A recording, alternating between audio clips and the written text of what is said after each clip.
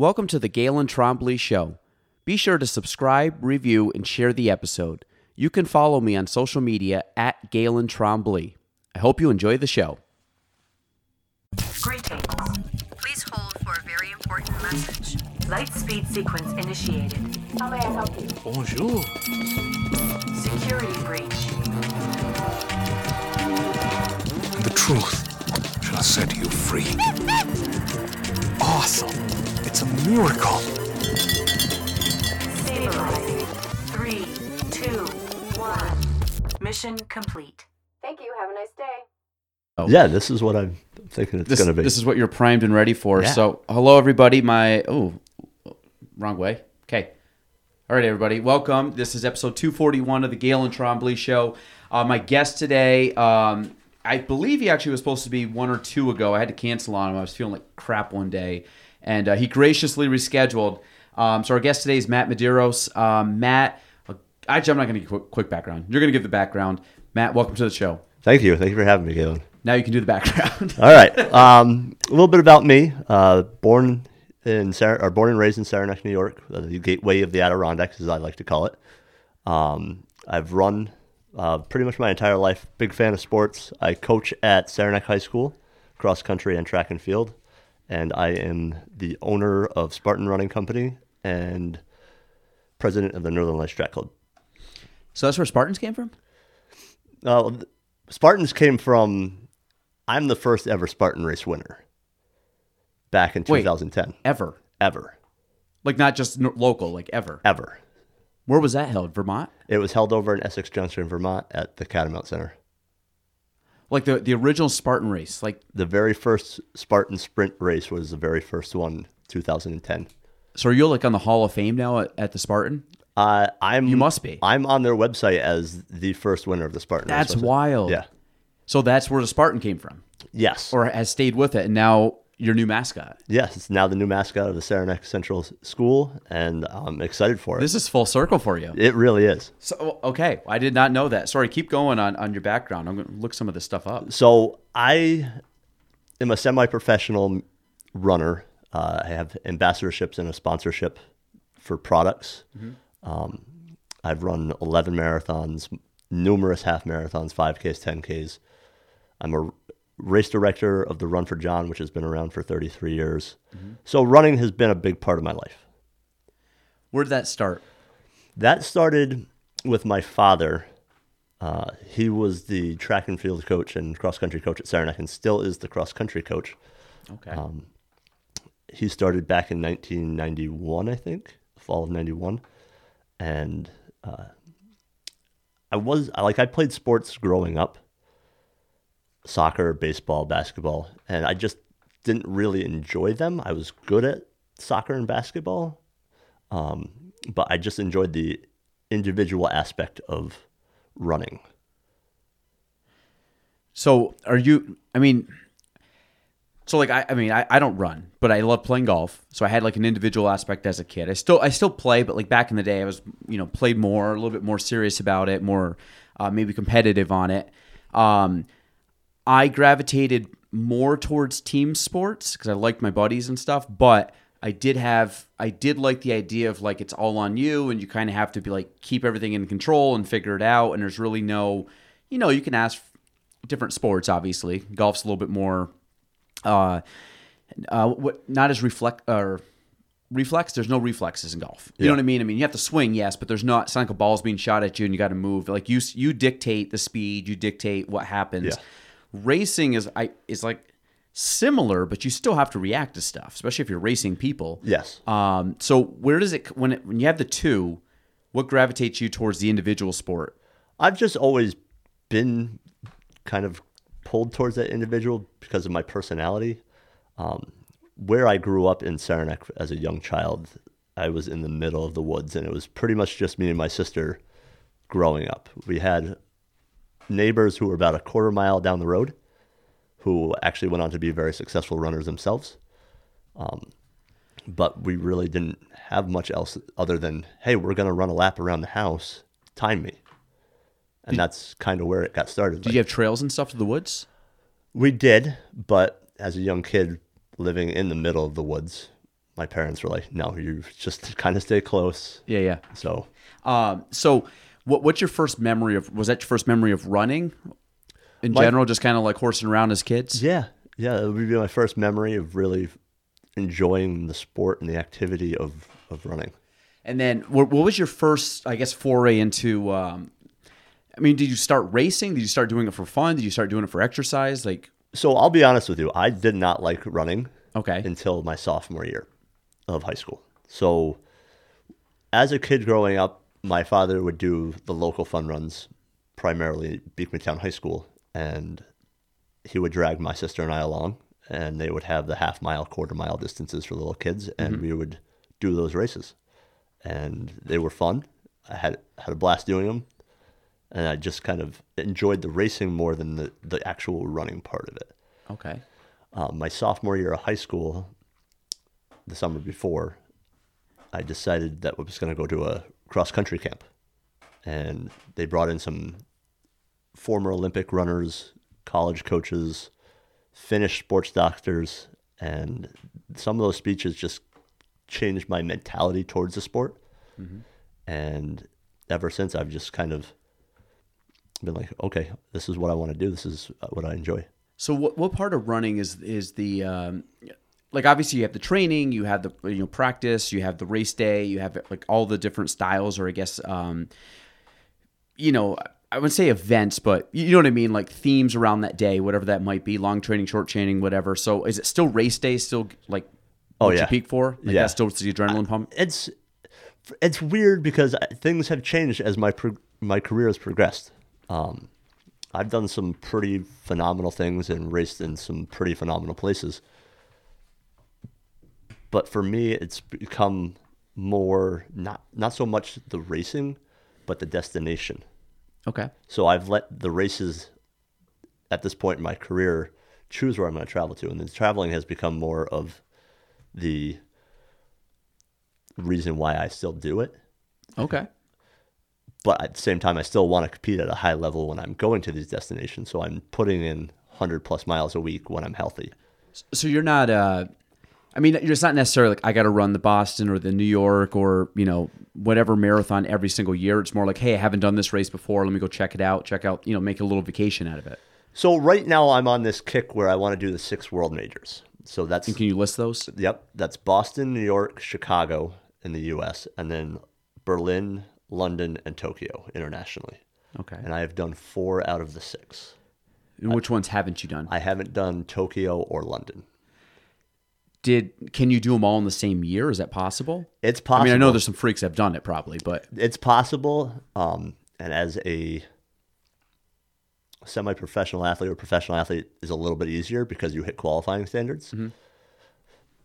But a few years ago when COVID first hit, I think it may have been 2021 actually, they did all 6 world majors in like a 7 or 8 week period.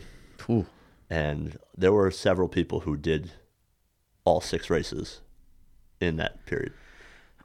So marathon running, and I guess what's the difference between those marathons and then the Vermont Marathon or Adirondack Marathon, or like more like local, smaller? Because there's marathons that happen all the time. Yes. And then obviously these are, so I'm going to use the golf, tennis equation of these are like the majors. Yes. Okay. So when you go race at these versus anything else, are the courses more difficult? Obviously the amount of people is probably greater. And I'm sure the bells and whistles at the race are cool, more cool. You know what I mean? It's more publicized, more foot, just more resources at those. Yes. Does something jump out to you as that makes them different? Is it just that? Is the race similar? Does you find the race harder, more challenging? Well, most of the courses in the world majors are fairly flat. Tokyo, which I'm actually going to be running in March, is like pancake flat. Chicago is pancake flat. Berlin is pancake flat. New York is a little hilly. Boston's a little hilly, and I have yet to see what London looks like because I want London to be my last one. Okay. So I haven't really looked too much into that one, but it's the difference between those races and the smaller, more local races for me is the atmosphere. of the races because of, like you said, the resources that they have. They're in bigger cities, and just everybody who's in that race is there that weekend just gives the city a whole different life. So my sister ran the New York City one last year, I believe. Did you race that too? Not last year, but I did it in 2017. Okay, so she ran it last year, first time. So I was like on the app following, and I don't know. I mean, I know New York City fairly well. I didn't know the race course. It's kind of cool. They start in Staten Island. I think they go through all the boroughs. They touch all of them, but they spend most of the time, I believe, in Manhattan, or a decent amount. The ending is Manhattan. So when you start like watching it and it was tracking, it was pretty cool. And then of course we were watching it on TV. So you watched like the professionals go through, and then you started watching, just the everyman kind of thing finish up. And it was just neat to see, because like it's cool that you can have a race where you have the best person in the world racing against someone that qualified or whatever. It's just like, me just like, I have nothing to do with running, but I qualified and I get to run next to, the Tom Brady of the sport, which is pretty cool. Yeah. So, go ahead. No, I was gonna say, is that something that you like? If you had to rank yourself in any of these races, like what percentile are you like 98th, 99th percentile of these races, I'm assuming? So the highest I've finished, or the lowest, depending on how you look at it. So I finished 128th at New York. Okay. Overall, men and women in 2017, out of 40,000 people. Yeah, that's wild. Yeah, so I was in like the top 0.01% That's so wild. of finishers. And something like that, I mean, was that like a PR for you that day? That day, yes, that was a PR for me. Has it still stood to this day for you? No, I've actually PR'd 2 years later at Chicago. I ran it. So in New York, I ran a 2:39, and then in Chicago, I ran a 2:33:05. Wait, say something was going. Did you hear something in your? I did. I don't know if that was like reverb or something. Sorry. Say those things again. So in New York, your times, I mean. Yeah. So in New York in 2017, I ran a 2:39. I think it was like 47 or something like that. Ooh. And then in Chicago, I ran a 2:33:05. Wow. And where did Chicago put you? Was that higher? Chicago, I think I finished 168th or something like that. That's still so impressive. Yeah. So that day was like a perfect weather conditions day, and the women's world record was actually broken on that day. So what would you consider perfect conditions? Mid 40s, a little bit overcast, maybe a little bit of rain would be. Really? Yeah. So a little bit cooler then. Yeah. So like 50s, 60s, that's too hot? For me, yes. Wow. Because I see some people like, fairly cold weather out, and there's people running around with like no shirt on, just like, and I'm like, it's kind of chilly. I get it, like your body warms up and stuff, but like, do you start off like straight up no shirt, just shorts, just taking out the gate on a day like that, or do you warm up and like drop layers, or do you like, I don't know how racing works. I mean, there's not a lot of time for you guys to drop layers. You guys are pretty much just sprinting. With the racing part of it, we're allowed to wear throwaway clothes. Yep. To the race start, and then as the race starts, whatever we don't want with us, we throw and donate to the local, whatever they're donating to those clothes to. Usually it's like the Boys and Girls Club. So you just throw it to the side of the track and just throw it to the side of the start, and gun goes off, and off we go. Oh, so once you start, you can't take clothes off. You can. I've done that before. It takes up energy that you could use during the race. So I normally just try to keep what I'm going to want on for the duration of the race on once the gun goes off. And what's your outfit? Like, what are you wearing? Tank top? You wearing like long sleeve? It depends on the day. Okay. And my mood. So usually the bigger races, I just go tank top, either compression shorts or like the short, really short, like 2-inch inseam shorts. Yep. That you see the professional runners running. I tend to wear the arm sleeves just on a chillier day because they're easy to take off if you want to take them off. Mm-hmm. And then compression socks or sleeves on my calves just because those tend to tighten up a little bit late in the race. So when you're running, I've never done a marathon. I'll be honest. I think the farthest I ever ran at one point in time might be 3 miles. Like I've never been a runner. Played soccer. I say I ran enough during soccer. So, but if you're running, like what what are you thinking of like going into a race? Like, what's your mindset going in? Because again, you're not just trying to finish this race. You're trying to do a certain time. You're trying to like accomplish certain markers, I'm assuming, right? Yeah, so my goal is to go sub 230 at some point before I'm done with my competitive career of running. So is your expectation every time you line up 230, or are you just kind of like, I just don't have it, I'm not peaked out, I have a nagging injury? Like So I ran Berlin in 2021, and I was in shape to go 223 if everything went right. And that's the thing with marathoning, is it's such a long race that so much can go wrong. Weather, nutrition, your stomach's not agreeing with you, you're overheating, so many factors. But yeah, so I don't know where I was going with that. Well, like I said, like, what are you thinking of? Oh, when you so line what? up? Yeah. So what am I thinking about? Yeah. So it depends on the race. Most of the world majors, I'm all for. Like, I'm going sub 230 or trying to go sub 230 every time. If I'm in a local race like the Burlington City Marathon, I'm really not there to run a fast time because I know it's not a fast course. I'm there to Meaning like hilly and stuff? Yeah, it's a little bit more hilly, not conducive to running 230. And usually it's on Memorial Day weekend, which every year seems to be ridiculously hot. So, like I said, I guess it really depends on the race. But every time, like all the world majors, like the first time I've run them, I've trained to try to go sub 230. Boston. It's like a full send. You're going for it. Oh yeah, I want to have my PR be 220 something before I. Jeez, it's so crazy. What so when you start I have so many questions. I'm going to crisscross a lot of these questions because like things pop up. I want to ask. I'm like, I should come back, but we're going to keep going. We're going to come back to them. Yeah, this is going to go all over the place. Yeah, we're just having a conversation. We're going to touch base on. Like, the problem is I got to start writing these down because I'm like, I got to ask them this. But when you start off training for, so let's just take Tokyo. Okay. Is that your next one you're doing? That's a world marathon. Yes. Okay, so we're now. What would you say, March? So we're about 6 months out right now. 7 months out. So have you started quote unquote training for this? Unfortunately, no. Okay, so what would be a normal training cycle, or when do you start actually trying to periodize or whatever for that?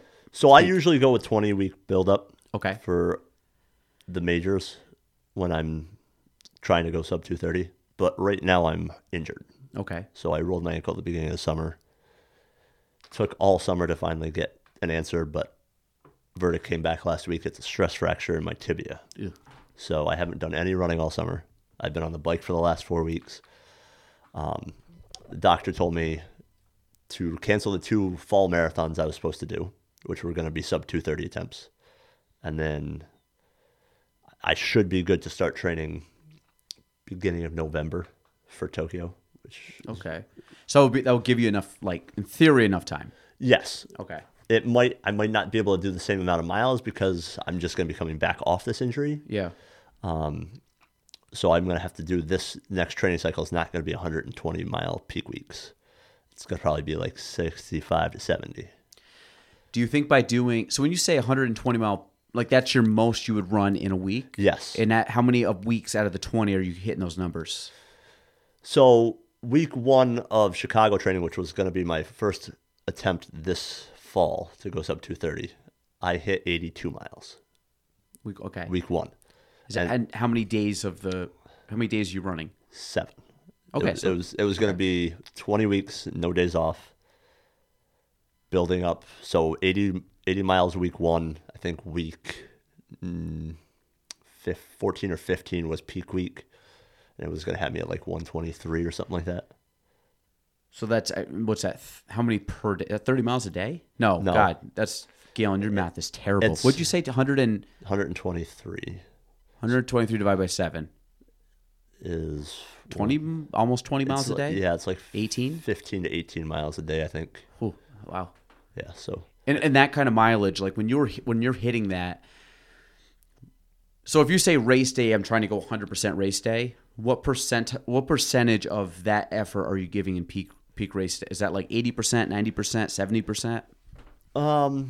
It depends on what I'm doing each day. So if I'm doing a hard workout, I'm giving the effort to hit the paces that I need to hit for that workout. If I'm just going easy, then I've got a range of time I'm supposed to hit per mile. I try to be within that. Usually it's like 7:0 to 8:0. So Per mile. mile. That's intense, or that's my easy pace. easy pace. Yeah. So what dictates a hard pace versus an easy pace? Based on the training, based on how you feel? Based off what I'm supposed to be doing that day. Okay. So some days I'll be doing 8 by 1 mile at 5:25 with a very short rest in between. Or some days I'll be doing a straight 10 miles at 5:40 with no break at all. So when you're doing like I'm gonna call them interval styles, like what's the break of a 5:20 mile for you? Like 3 minutes, 5 minutes, 10 minutes? Usually it's just like a couple minutes. Okay. There's a distance that I kind of set up for myself, whether it be 400 or 800. Is that a walk or is that jog? Jog. Okay, so you never actually stop. You just slow down. Yep. And then when you go full out, that is maintaining the same pace. Yeah. Does your pace change in a race? Yes. So Like you've already got it built in. Like I'm going to try to like increase or decrease. Like I guess what would your pacing be from mile 1 to mile 26? So I have the strategy that I found on the internet. It's called the 10-10-10 method. So Okay. it breaks it up into the first 10 miles, the second 10 miles, and then the last 10K. Okay. So the first 10 miles is more about being in control, a little bit slower than what you want your goal average pace to be. And then the next 10 miles is supposed to be slightly faster than your average pace that you want at the end. And then your last 10K is on heart. And when are you tracking heart rate? Or are you tracking? Is No. there anything you track during this? No, I just track my pace. I'm not one of those runners who overthinks everything. Okay. Some people are all about, my heart rate is 175. I need to back off a little bit. I know my body well enough at this point, since I've been running for 33 years, that I know what type of effort I'm giving, when to back off, when I still have more in the tank. So, And so you have split times on like a watch when you're running? yes, I wear a Coros Pace 2 watch. Okay. that I love. They say it's the lightest watch on the market. It's a GPS watch. So, the only thing with some of these bigger races that I do is they're in the city with the skyscrapers, and the skyscrapers kind of interfere with the connection with the watch. So, like Chicago, for instance, when I did it, they recommended that we do a manual split at the mile marks instead of listening to our watch. So it was a little bit tougher for me because I didn't know exactly what pace I was running, because the watch shows you what type of pace you're running every so often. And I would get to a mile mark and I'd click it and it would say I ran like a 5:36. And then I would go another quarter of a mile and it would finally click to the mile mark. So the miles were off a little bit because of the satellite connection. Gotcha. So I feel like that's the equivalent of like a swimmer's goggles filling up during a race. Yes. Like it's like a small like thing that matters. That's like Yeah. it doesn't stop you from running, but it helps you. Yes. You know. What I mean, if you said like during a race, your most important tool, I'm assuming it's shoes. Yes. Like that. And what kind of shoe? Do you have a specific preference? You said you're sponsored, right? So I am sponsored by Brooks. Okay. They give me a discount on gear. It's not a paid sponsorship like professional athletes. And I tend to run in their carbon plated shoes Okay. because it does give back a little bit of energy return. So I was gonna say, so what? And again, we're gonna kind of nerd out on shoes here because so you've obviously ran in a bunch of different styles of shoes. Yes. What's important for you in a shoe, and what do you think matters in a shoe? For me, depends on the day. If I'm doing a track workout, I'm probably going to want a spike because it's just a little bit lighter and gets a little bit extra grip. If I'm on the road doing a tempo workout at marathon pace, probably go with something light and cushiony, but not quite race weight. Race day, I'm obviously using a race shoe that's super light, a lot of cushion, not a whole lot of support. And then on my easy days, I'm just using a heavy trainer. It's kind of train heavy, race light.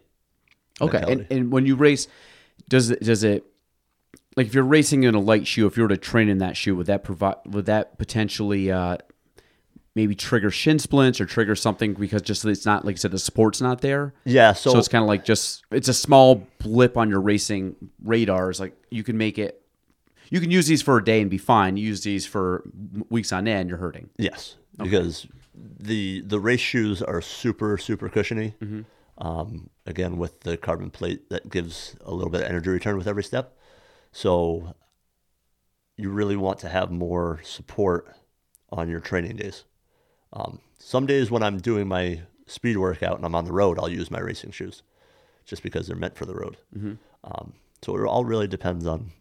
Is there a this might be a weird question, but is there a specific surface you like to run on, or is it always on just like concrete, like blacktop? I am all over the place. Okay. So I ran track and field in high school. Obviously a rubber surface.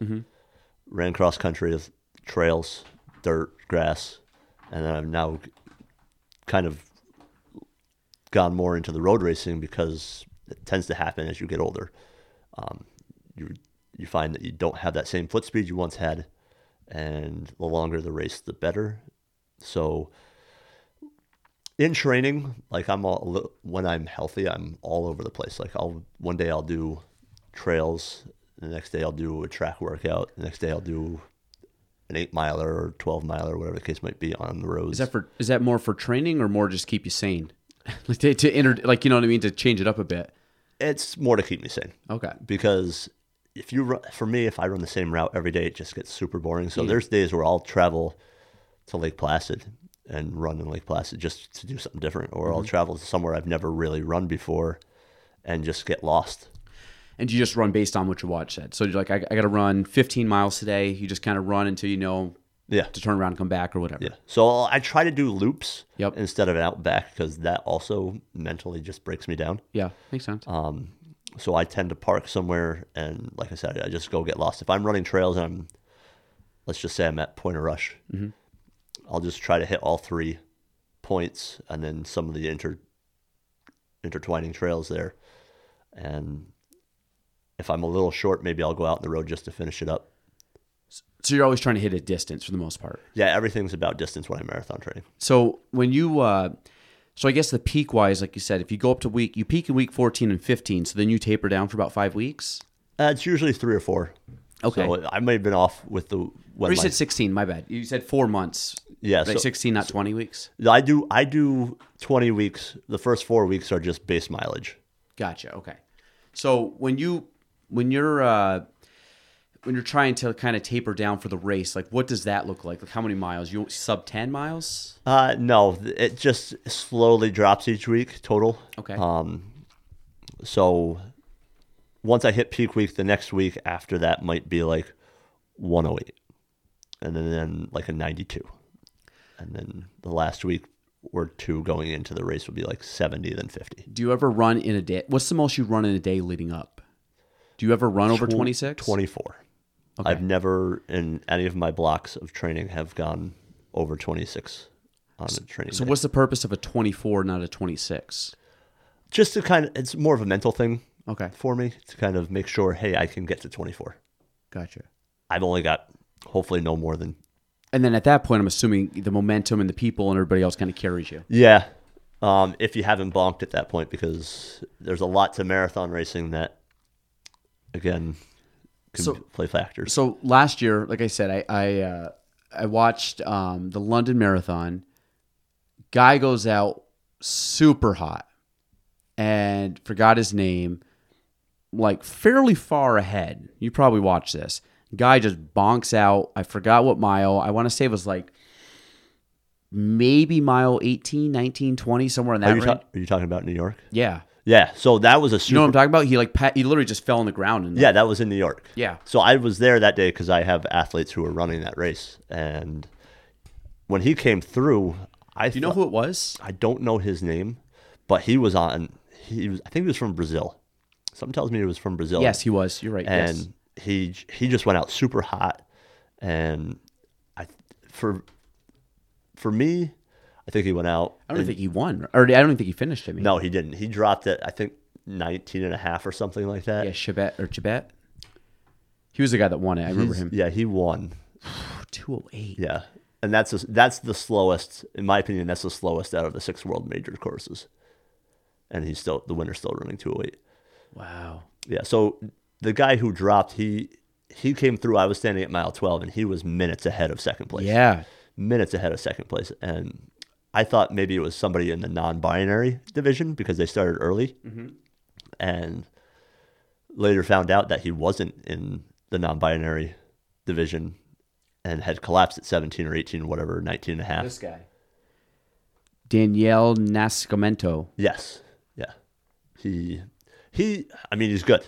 For sure, he's definitely good. I think he just got a little ahead of himself because I think he felt maybe the weather was in his favor that day because it was like 75 on November 5th or whatever the date was, which was extremely hot for New York City. Absolutely.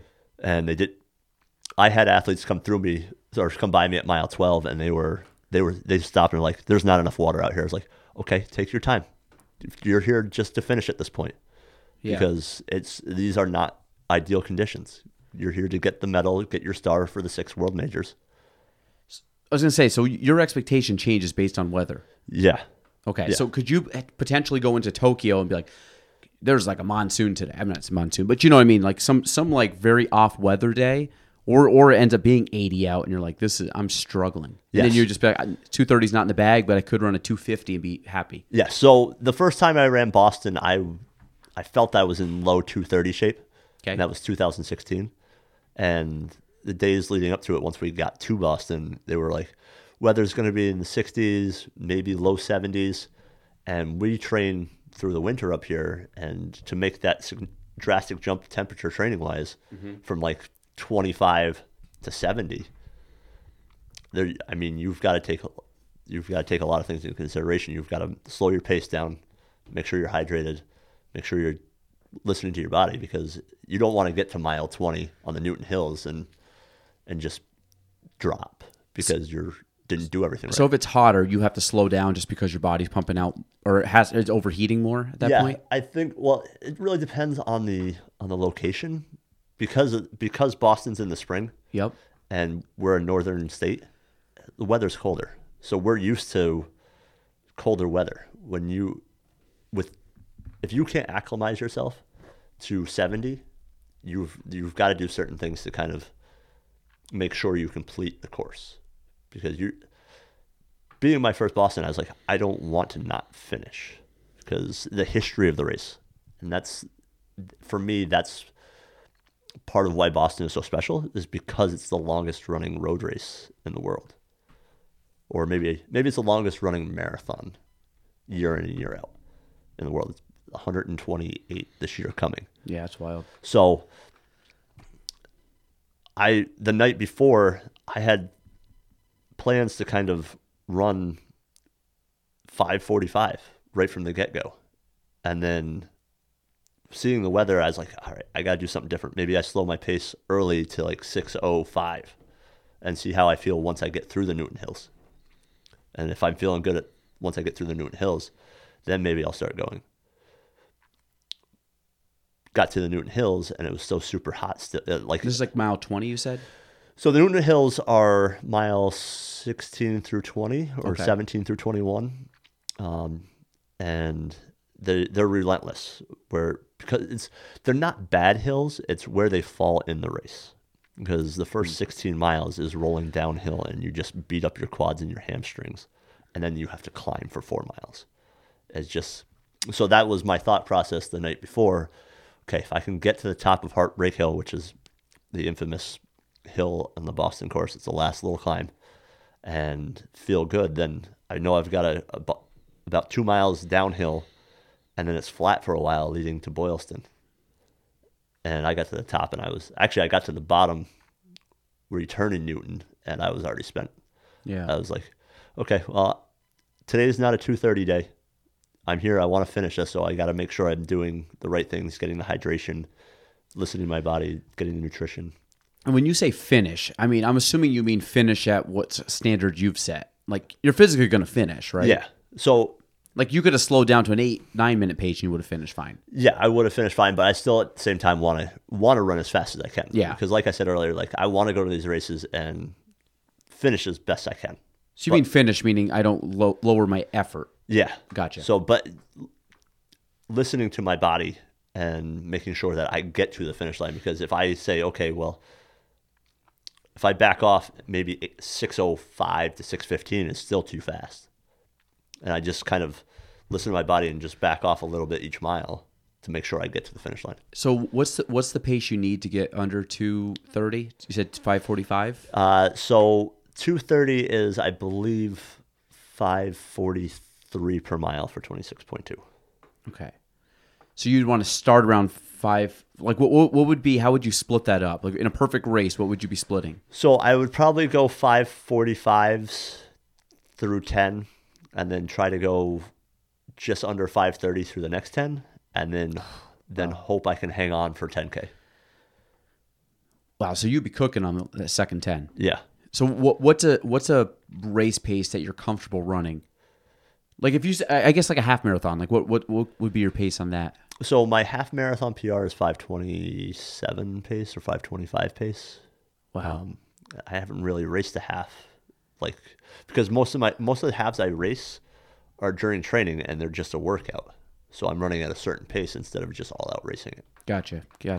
So for you to go under 5:30, when you say like what puts you in I'm under 2:30 race shape potentially? Like what needs to happen there, or what do you have to feel as an athlete to be like, okay, I feel like I can do it right now? It's the workouts late in the training block. If I can hit certain paces and feel good, then I have a feeling that I can run fast. Did you play, obviously you played sports and you did running. There's a couple times in my career, again, this is as an ex-athlete, middle of the running athlete. So again, take it with a grain of salt. Not your level of running shape. So there was a couple times where I felt, for me, this is Galen comparing himself to old Galen. There was times where I'm like, I feel like I'm in the best shape of my life. I've had that happen, or best shape. I feel like I'm in like a different in shape bracket, if that makes sense. Like yes. I've like unlocked the door and I'm like at the next level for me, where I'm like, you know what? I'm just way better than I was a couple months ago. Yeah. And I've only had a few of those moments. Some of them, depending, was more like high school. Could have been like how I was running, my breathing. Later, it was more of like general fitness. And so there's certain points where I'm like right now, I'm like not good at all, but not consistent working out. But there's probably, like I said, 5 times maybe in my life where I'm like, I feel like I'm in really good shape right now. Like, how often do you get that? This is on the Matt Medeiros scale. Every time I'm really training, like I can feel it probably about week 8 or 9. Okay. That I'm starting to get in shape, and by peak week, I feel like with each training block that I've done, I've gotten in better shape. And your confidence gets more or higher? Yeah. Okay. So you like wake up and you're like, I'm a little more excited to run, or what can I accomplish today kind of feel? Yeah. Okay. Yeah. So with Berlin in 2021, like I felt like I was in really good shape about 6 weeks prior. Really, really good shape. And then... Is that too early for you, or is that good? It's maybe a little too early. Okay. But in the first few days of 2021, I hurt my knee, snowshoe running. Okay. So I am a world-class snowshoe runner. I've been all over the world for that. Wow. So I was running up the new land trust in Saranac with some former high school athletes of mine. And we were coming down a hill and my knee locked up and I felt that clunking noise of 2 bones clunking together. Yep. And it fell and immediately went worst case scenario. I just tore everything in my knee. Like I'm going to need to have surgery. I'm going to need to have rehab. I'm not going to be able to run Berlin. And fortunately, like everything ligament and tendon-wise was good, but I chipped off a piece of my tibia plateau. Ugh. So I didn't get the first 4 months of 2021, I didn't get to train the way I wanted to. But then once I got into training, like it really ramped up quick and I could feel like I was getting in shape. And then about 6 weeks prior, I was just doing an easy run and I could just start to feel some tightness in my left hamstring. Yep. And it just kept getting worse every day. And then to the point where 10 days prior to the marathon, I just stopped running to let it heal up so that way I knew I'd be able to perform well at the marathon. So, again, snowshoe. I've actually heard of snowshoe running, but I mean, I'm not very. What is that sound? No idea. It feels. I feel like somebody's got a walkie-talkie somewhere, and you might be picking up some of that static. I've never had that in my life. I feel like I'm on the old school. Remember as a kid, like you would turn like different radios and like you'd hear like a truck driver on it, and you're like, oh shoot, go to like go channel 5. Go channel 13. Yeah, just get out of here. Yeah. What is that? I think. You got a car in the corner. You got somebody trying to get in another car. It's like clusterfuck. You know what that might be? That sounds like it could be the city police. Wow, you hear that? Yeah, that sounded. I wonder if that's picking up. I don't know if you can hear that, folks. They're like, it sounded like somebody was getting into somebody's car on the corner. It sounded like some. I've never. That is weird. You might be picking up some channels that you shouldn't be picking up here. Matt, I've done what is this 241 episodes. I've never heard another person talk in my ear like that. Yeah, that was pretty crystal clear too. I wonder if that picks up. I'm gonna have to re-listen to this. Well, folks, if you heard that, I don't know what it is. So snowshoe running. They're probably hearing our conversation. Like, who are these idiots talking about snowshoe running? Snowshoe running. Like so you run something like that. Yes. So when you're running so these are a little bit smaller snowshoes. These obviously aren't the big, the what is it, like the wooden? Yes, they're not that large. So the snowshoes we race in, they have to have a minimum surface area of 121 square inches. Okay. Which isn't very big. So I have a size 12 foot, and are they your heel out like that the whole time? Yes, they're meant to kind of flop like that up and down. There are some snowshoes that are heel locked. I actually have a pair, so they feel like they're not even on your feet. But they're the size of them, the tip of the snowshoe is probably 2 or 3 inches in front of my toes, and the tail is probably maybe 2 or 3 inches the back of my heel. So they're not very big snowshoes.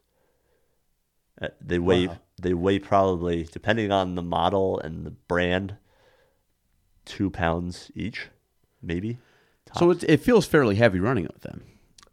Yeah, there are some that are out there that are like a pound that you don't really even feel. Does that include the shoe, or is the shoe separate and you lock it in like a ski boot or something? You just wear a normal running shoe.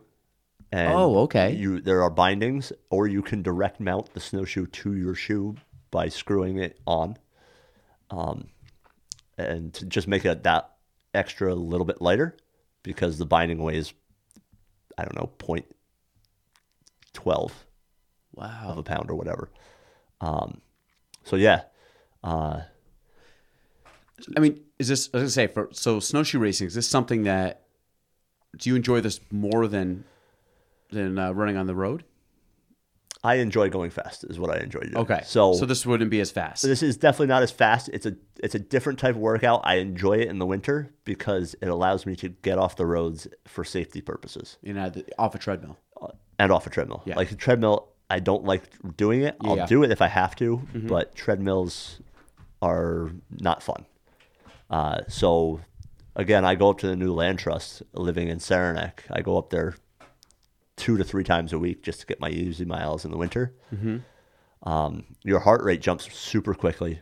You get your body temperature goes up just as quick. So you've got to layer up to be able to kind of take clothes off. So I was gonna say, how many miles would you run in snowshoes? Just to like training or having fun? Depends on what I got to do that day. So I have introduced the sport of snowshoe running to my high school team, and in the wintertime when we're running indoor track and we're limited to what we can do, I bring them up there one day a week during the week to kind of get out of the school, off the hallways. We're not running the same road every day, just to give them something different. And what I do with them is I try to do something fun depending on how much daylight we actually have. So we play what I like to call manhunt. Okay. So I have them partner up for safety purposes. So that way, if somebody were to get lost, at least they have somebody with them. Yeah. Yep.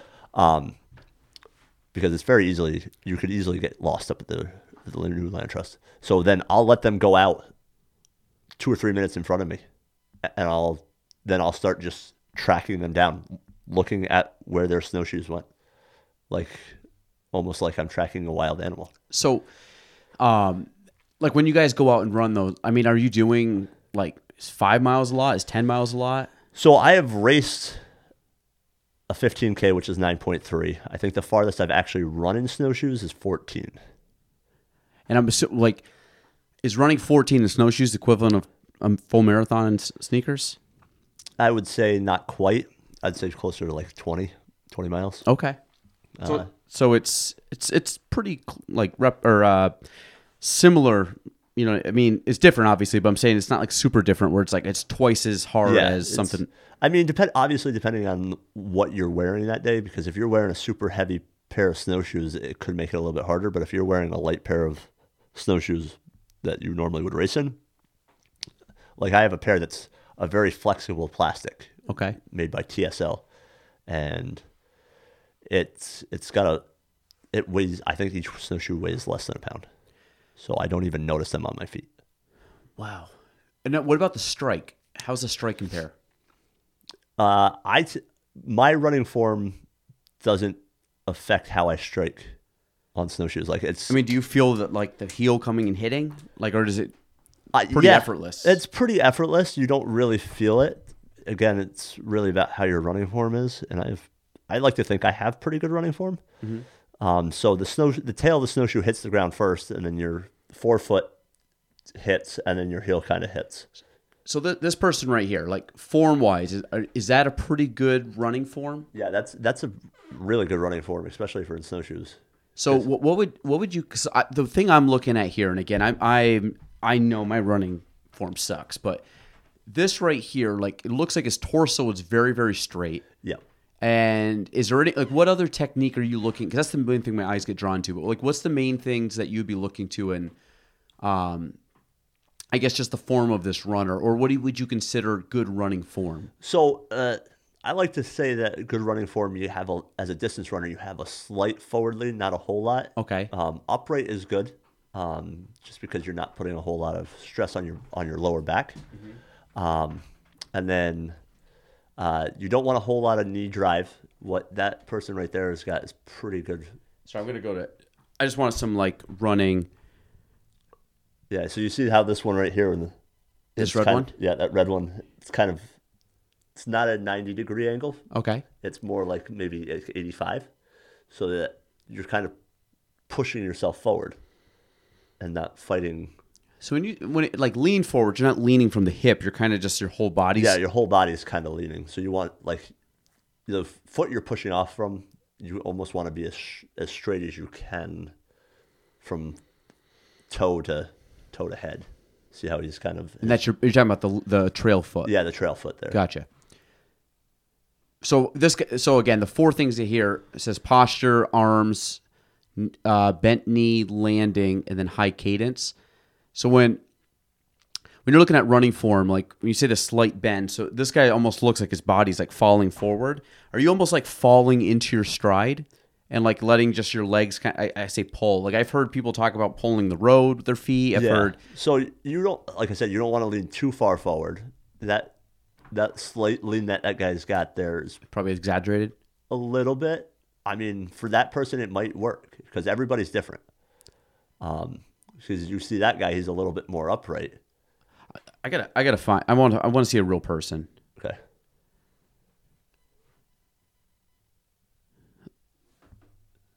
You got one right here, or this guy down here in the bottom right. So that's a good form right there. Yeah, it's pretty good form. Like okay. he's got a very, very, very, very slight lean forward on his upper body. Not a whole lot of knee drive.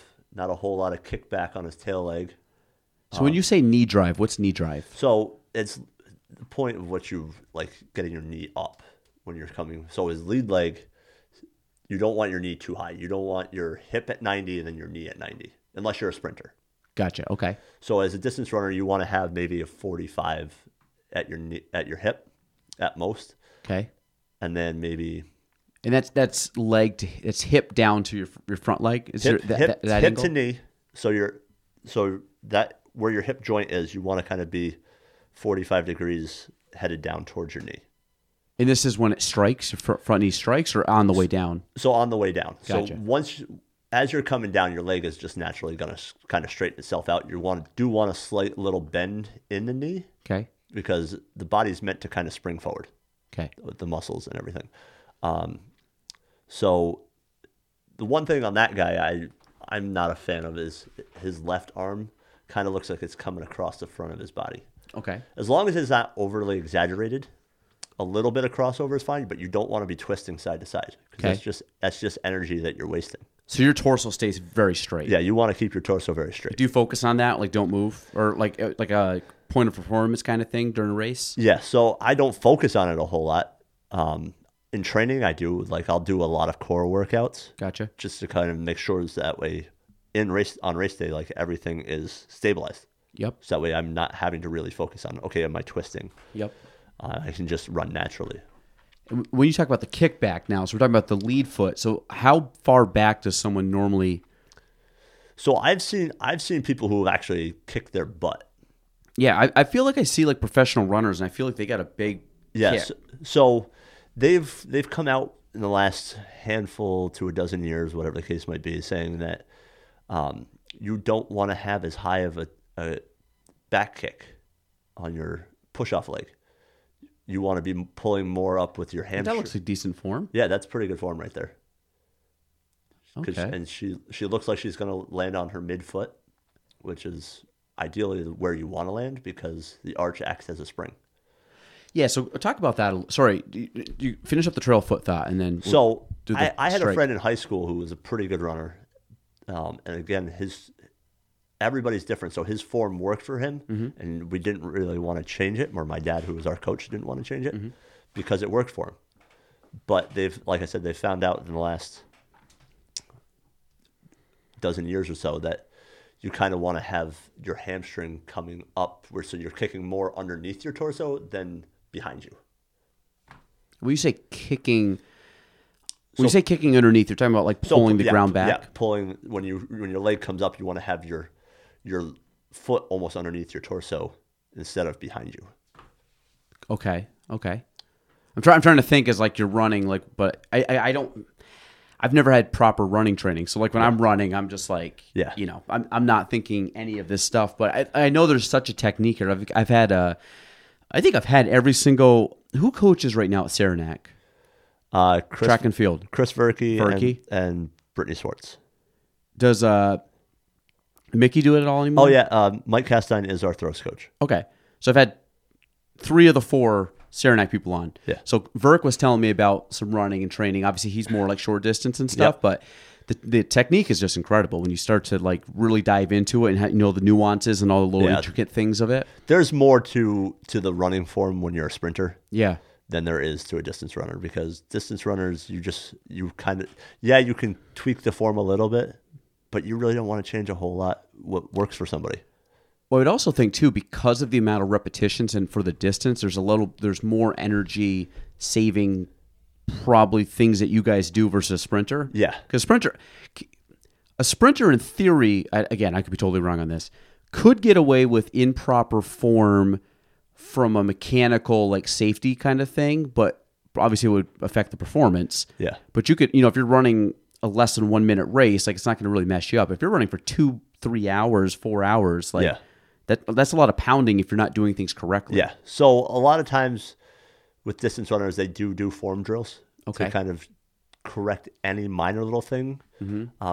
But as a coach, I'm not a fan of trying to correct a whole lot in somebody's form because you're born to run that way. Let's say there's something is there something that you do that you're like, probably not the best ideal thing, but I do it and it doesn't really, like, it's not worth it to change. Yeah. So for me, I'm always kind of looking at my shadow when I'm running to see if there's anything I can kind of tweak. And I don't know why, but I kind of have a little sway in my stride. So I just kind of sway back and forth a little bit. So not rotating, but I'm more not leaning? Yeah, I'm leaning. Okay. And that just may be because I'm pushing off from one foot to the other. But I see other runners and they're just straight. And I'm like, I got to work on that. So I'll spend a little bit almost of time. Like keeping your head still or something? Yeah, keeping my head still, watching the shadow, so that way I can kind of say, okay, if my head is still and my shoulders aren't swaying back and forth, the foot strike is pretty symmetrical, and I won't do it for too long because for me, I don't want to kind of injure something. So if you do it in small little spurts, hoping that over time that would change. Well, that was my next question. Like timeline wise, if you're trying to implement something new, like how long would it take that it becomes a habit or becomes just ingrained? Like I don't have to think about the head motion anymore, or the leaning, or So when I was running at Plattsburgh State, we used to do form drills all the time, and it didn't take me very long to kind of change my foot strike. It took me a couple, maybe not even a whole season, because we were doing form drills almost every day. But form drills are only like 5 minutes of our day. okay. But I noticed from high school to college, when we started doing the form drills in college, that I went from a heel striker to a midfoot striker. So go to talk about the foot strike. So there's heel, arch, or mid/arch. Is there a toe strike? There is a toe strike, and you're more up on your toes, and your heel doesn't touch. So that's like a sprinter. Yeah. So what ideally the heel strike is where you want to be, not the heel, the arch versus the heel. Yeah, the midfoot they say is the best spot because when you land with the heel strike, you're putting all that pressure on your ankles, your knees, your hips, which could potentially lead to injury. So if you're going in and is the reason I always think like heel strike or not heel strike, I always think arch strike. If someone's doing an arch, you're just landing very flat footed. But Yeah. because of the slight lean, it's really not as Yeah, flat. you're more on the ball of your foot than the actual arch itself. Gotcha. Okay, so that makes more sense. Yeah, and they call that midfoot I would say more midfoot. So it allows you to hit and then everything lowers. Yeah. And then are you pressing out of your heel or pressing out of your toe? Pressing out of the ball of your foot. So it's always the same. So you'll come back on your heel, but you'll rotate back up and press Yeah. out. Gotcha. Okay. And so what, you were formerly a heel striker? Yeah, in high school I was a big heel striker. Just poor form, or was that just like natural? I think a lot of it had to do with strength, to be honest with you. Okay. Because That makes sense, yeah. I was a very tiny kid growing up. I hit a 9-inch growth spurt my sophomore year of high school. How tall are you now? 6'4"? Yeah, I'm 6'4" now. So I was 9'4" November of my sophomore year of high school, and then by the time I went back my junior year, I was 6'1". Ooh. So it was a lot of time trying to let my muscles catch up with the bones because bones grow faster. And there were days where I just couldn't run, and it's not that I was weak. It's just that my muscles weren't there. It's like growing pains? Yeah. Oh yeah. I was going to say from a physical standpoint, like did you, in high school, were you just running? Were you doing strength training? Were you doing anything like kind of like, ancillary work that was helping out? So in high school, I kind of thought I knew better, and I wish I knew what I know now because I think I could have been a lot better. I was a decent high school runner. I've got athletes who are running much better than me now, and they're freshmen. Was that because your dad was the coach maybe? No, I think it was because I thought I knew better. Okay. And it was more me. My dad was a fantastic coach. But I mean, I'm saying like you weren't, was it something where you didn't listen to him as well as maybe because he was your dad? Or do you think it was like, no, actually I listened to him. I just didn't work as the way I should have worked. No, it was probably the a little bit both. No, probably the former. Like I thought I just knew better, so I just didn't listen to him. Yeah. But in hindsight, he knew what he was talking about. Yeah. He's been around the sport since 1972. So yeah, things have evolved since 1972 in the sport, and forms and technology and training methods and all that type of stuff. So somebody who grew up around the sport of running, I just felt I knew everything already. And in hindsight, wish I had listened a little bit more, because I think I probably would have done more strength training, because at that point I felt that it wasn't necessary. Mm-hmm. So there were days where I would take a group of friends and we would just go play cards instead of weightlifting. And at what point did you get more serious on strength? So I really didn't get serious about that type of stuff until I was in college. Okay. Did you have Brett? Was Brett a coach? So I went to a community college my freshman year of college, and then came back and ran for John Lynch, who was there for 5 or 6 years and then transferred down to RPI. Okay. So I had him as a distance coach, but Brett was our track coach for a couple of years. Gotcha. Okay. But I dealt mainly with John Lynch. Gotcha. Okay. And he took me to a whole different level, and made me even more interested in the sport of running because I had gained so much more success. So regarding like what type of training do you just let's say not course training but like weight training, what do you do for running? Like what kind of do you focus on? How often do you focus on it? Obviously is this more like I'm assuming not super heavyweight but probably more like endurance based, so based on muscle fibers and stuff? So a lot of what I like to do is low weight, high rep because I don't want to gain a whole lot. I just want to make sure that the strength is there and the endurance in my muscles is there, so that way I can get through a marathon. But I also lift for a living because I work at UPS in the morning as well. Yep. So I'm lifting boxes for 4.5, 5 hours a day. So actually, UPS, a lot of repetitive motion. Yeah. Do you focus on that when you're working? Yes. Okay. Yeah, I'm very all about, okay, I don't want to be lifting with all my back. Yeah. I want to correct form because I don't want to injure myself. Because for me, UPS is my livelihood, but it's not what I want to do. Yeah, absolutely. So I want to stay as healthy as possible so that way I can do the things I want to do. So I was gonna say, have you ever? Because I always funny story. I hurt my forearm like 7 weeks ago, pretty bad. I actually heard it while golfing, and I'm like, I don't know if I actually heard it because of golf. So I couldn't figure it out. Went to see John Mahalan. He was working on it, and I still have an issue. And he's like, yep, it's this muscle right here. And he like pressed on it, and it felt like I was going into shock because it was like he hit such a knot. And then I was thinking in my head, what did I do to cause my hand to have to the point it was like shaking, like almost like nerves shaking. Yeah. And it was the only thing I can think of. It was repetition, low weight repetition. And it's going to sound crazy, but this is what I was doing. I was weeding. Okay. I literally was in the front yard pulling weeds out, but you're going down, you're twisting, and you're yanking. So every time I went down and twisted, basically twisted externally and pulled, you can feel as I'm doing that, this muscle is just turning and pulling. Yeah. So what happened was I just overused that muscle, got tight, went out and played golf on a really tight muscle, that muscle, it's one of the muscles you don't want to have tight when you're swinging a golf club. And just completely like shattered my hand. It felt like a gun shot my hand off. Like it was like such a sharp pain, and it lingered for 5 weeks. And then I redid it, and now I'm on like week 2 of like kind of letting it.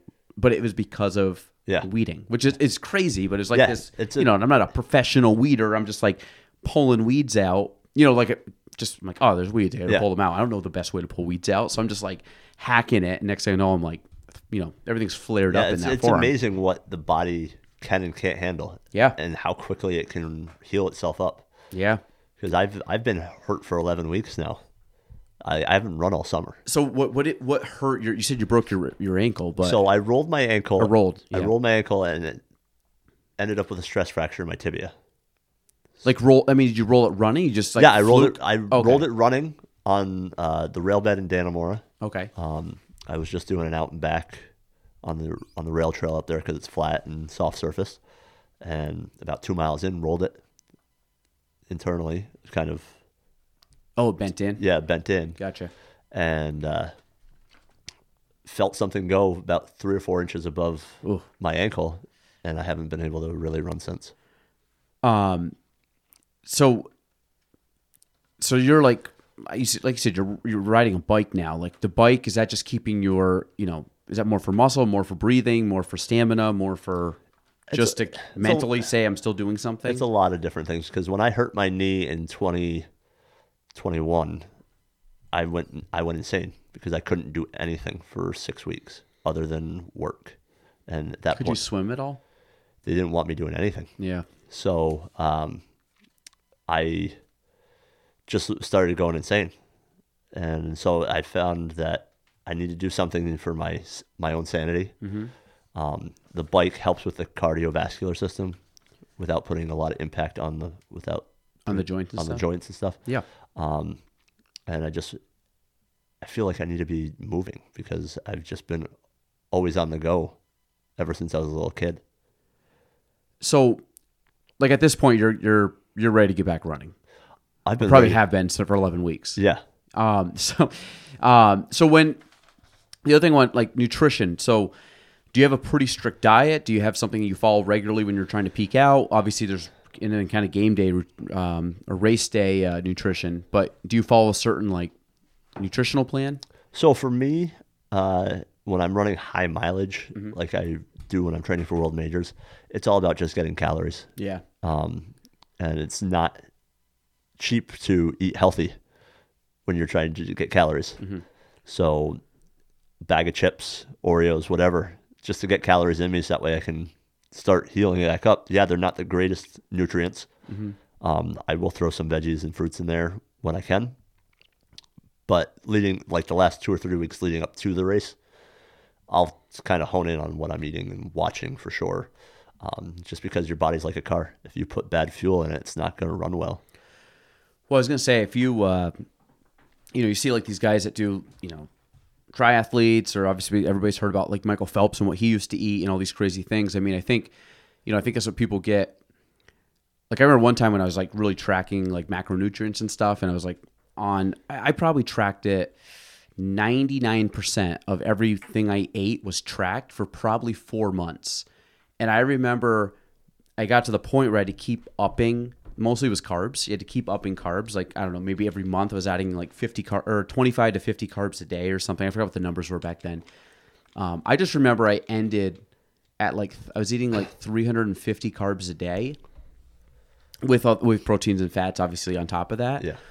And I think I was pushing like 3,000 calories a day, and I was losing weight or like body fat and stuff. And I got to the point where I was like, I got to like put weight back on, because I was eating more food than I ever have in my life. But because I was eating the right proportions and the good stuff, like my body was just ripping, and I was working out regularly. My body was ripping through the calories. So it got to the point where like at night, I'm like, I need to eat like 4 servings of like shredded wheat cereal just to hit 350 plus carbs for the day, just because like it wasn't like you're out and about, you're doing stuff. It's not like you're sitting down like eating on like a Saturday where I can like plan out my meals. I was like eating what I could. Yeah.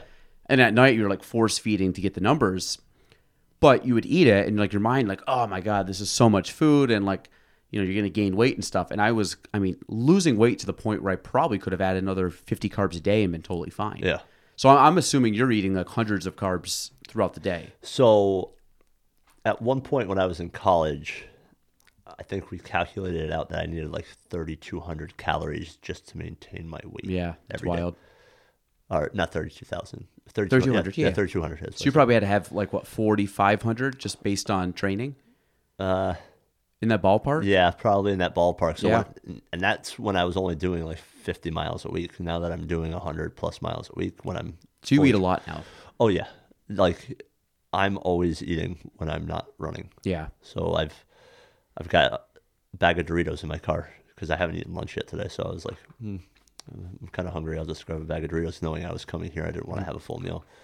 But yeah, one point I think it was during my first Boston, just out of curiosity, I had calculated out that I had 2,800 calories for dinner one night. Ooh. Just dinner. I mean, can you maintain that? Oh, The yeah. hardest part is like getting food in. Like I don't think people realize when you're training and need to get it in, like that becomes a job. Yeah. Like you're focusing on that every day of like numbers and amounts. And I've always been one to always eat a lot, so it doesn't really feel like a job to me. I feel like I should have actually been eating more. you'd be a Joey Chestnut. Yeah. Sign him up. I've thought about it. I was gonna say you better like hot dogs. So what do you think right now, calorie wise, you eat? Now that I'm not running, like my body is weird because it knows when I'm not running and will tell me, hey, you don't need to eat as much. Mm-hmm. So I'm right now probably just doing enough to maintain weight. So probably 28 to 32. Wow. But once I get back into training, hopefully within the next 4 to 6 weeks, my body will know very quickly that I'm training again and say, hey, you need to start eating more. And my mind just says, okay. So on like race day, you show up, let's say you're at, one of the top 6 races there.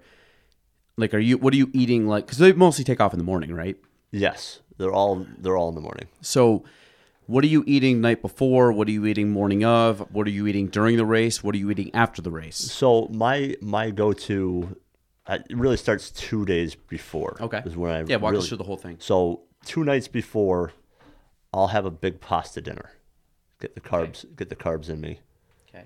So that way it has time to get into the storage cells and make sure it's there. Then the next day I'll have a normal breakfast, cereal, whatever is available. And then lunch I'll have a sub, usually. So now this is day before. Yeah, this is day before. Okay. So day before I'm having like a BLT. Or not a BLT. Yeah, BLT. Yeah. Baconless tomato? No. Club? Italian BMT from Subway. So it's Okay. it's the Italian mix with salami, pepperoni, ham. So it's got a lot of salt. Because gotcha. So I know the next day when I'm running the marathon, I'm gonna be losing a lot of that. And Gotcha. I've read through my years of coaching that you've got to have that ratio of salt to water, and I've kind of fine-tuned that works for me. Okay. To kind of help make sure that I have enough salt in my body to kind of absorb the water to keep me hydrated during a race. And then the night before, I usually I'm burger, fries, so I got protein and starch, and then maybe some coleslaw. So like the night before, like grease doesn't bother you? No. Okay, because I know some people like they don't want the grease or fried or anything like that. So again, it's all about the individual and finding out what works for you. And that's the thing that I like about the sport of running is that it's an experiment of one, because everybody's so different. So what might work for me might not work for you at any distance. So if I'm training for a 5K, you're training for a 5K, the morning of, I could have 3 bowls of cereal half an hour to 45 minutes before the race and be fine.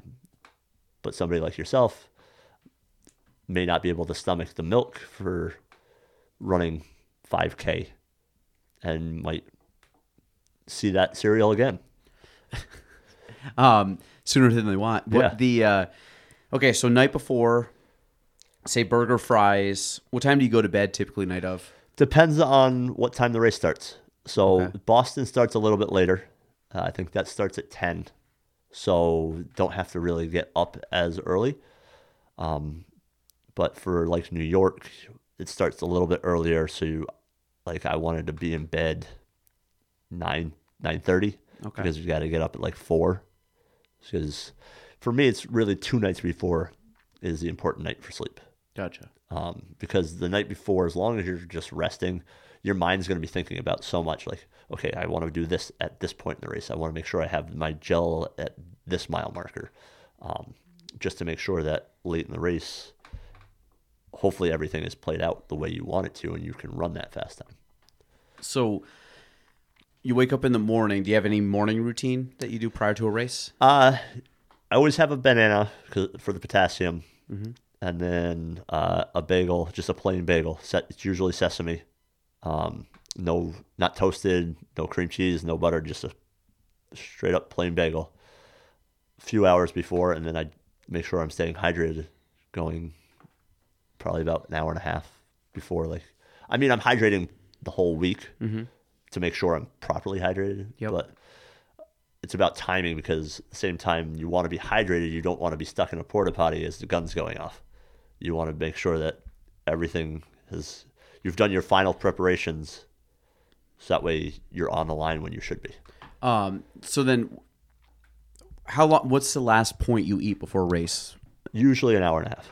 And then when you show up, do you have anything? You mentioned gels, but is there anything is this stuff that you keep on you while you're running? Yeah. So I have an ambassadorship with Goo Energy.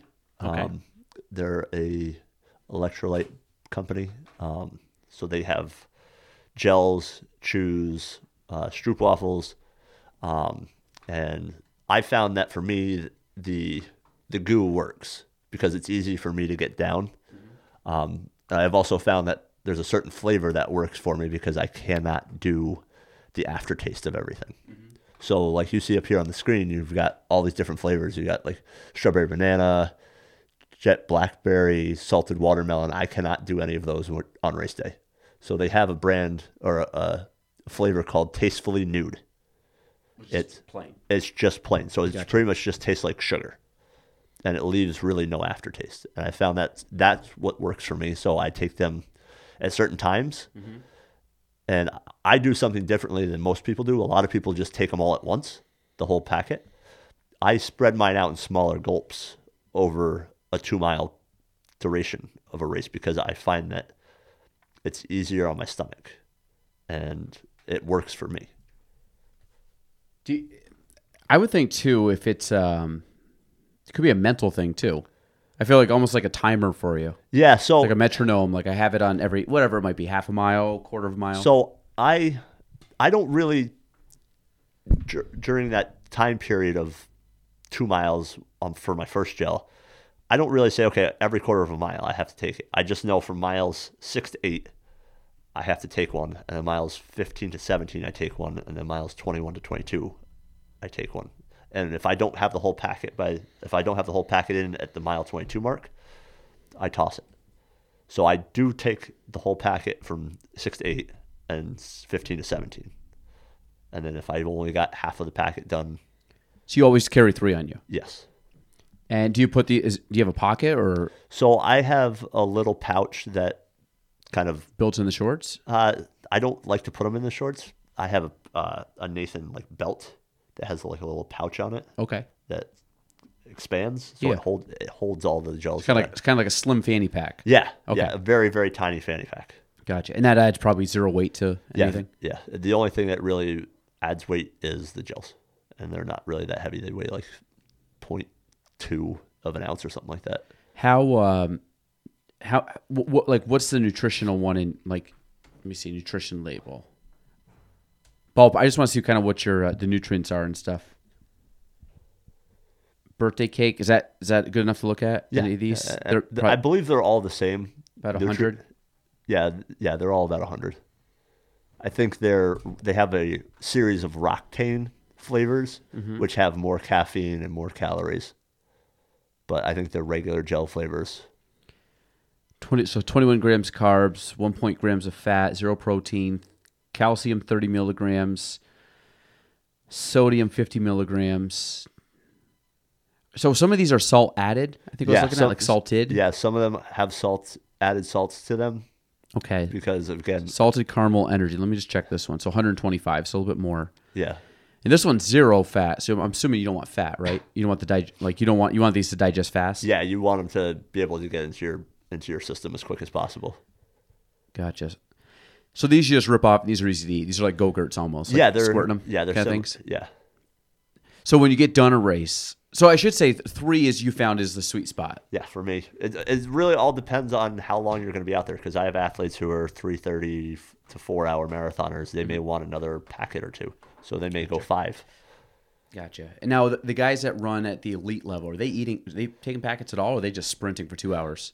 No, they take packets. They do. Okay. Yeah. So each one has a different sponsorship. There's different brands. So are they doing the same thing? It's usually on them somewhere, just very discreet? Yes. Okay. Yeah, it's usually on them. Sometimes they have the elite runners are allowed certain like water stations. They have specific water stations they cannot take from the general population water stations. Really? Okay. Yeah. So they may have gels attached to those water bottles, so they don't have to carry them. And they'll pick maybe their first water bottle up at mile 5, and their goo is attached to that water bottle.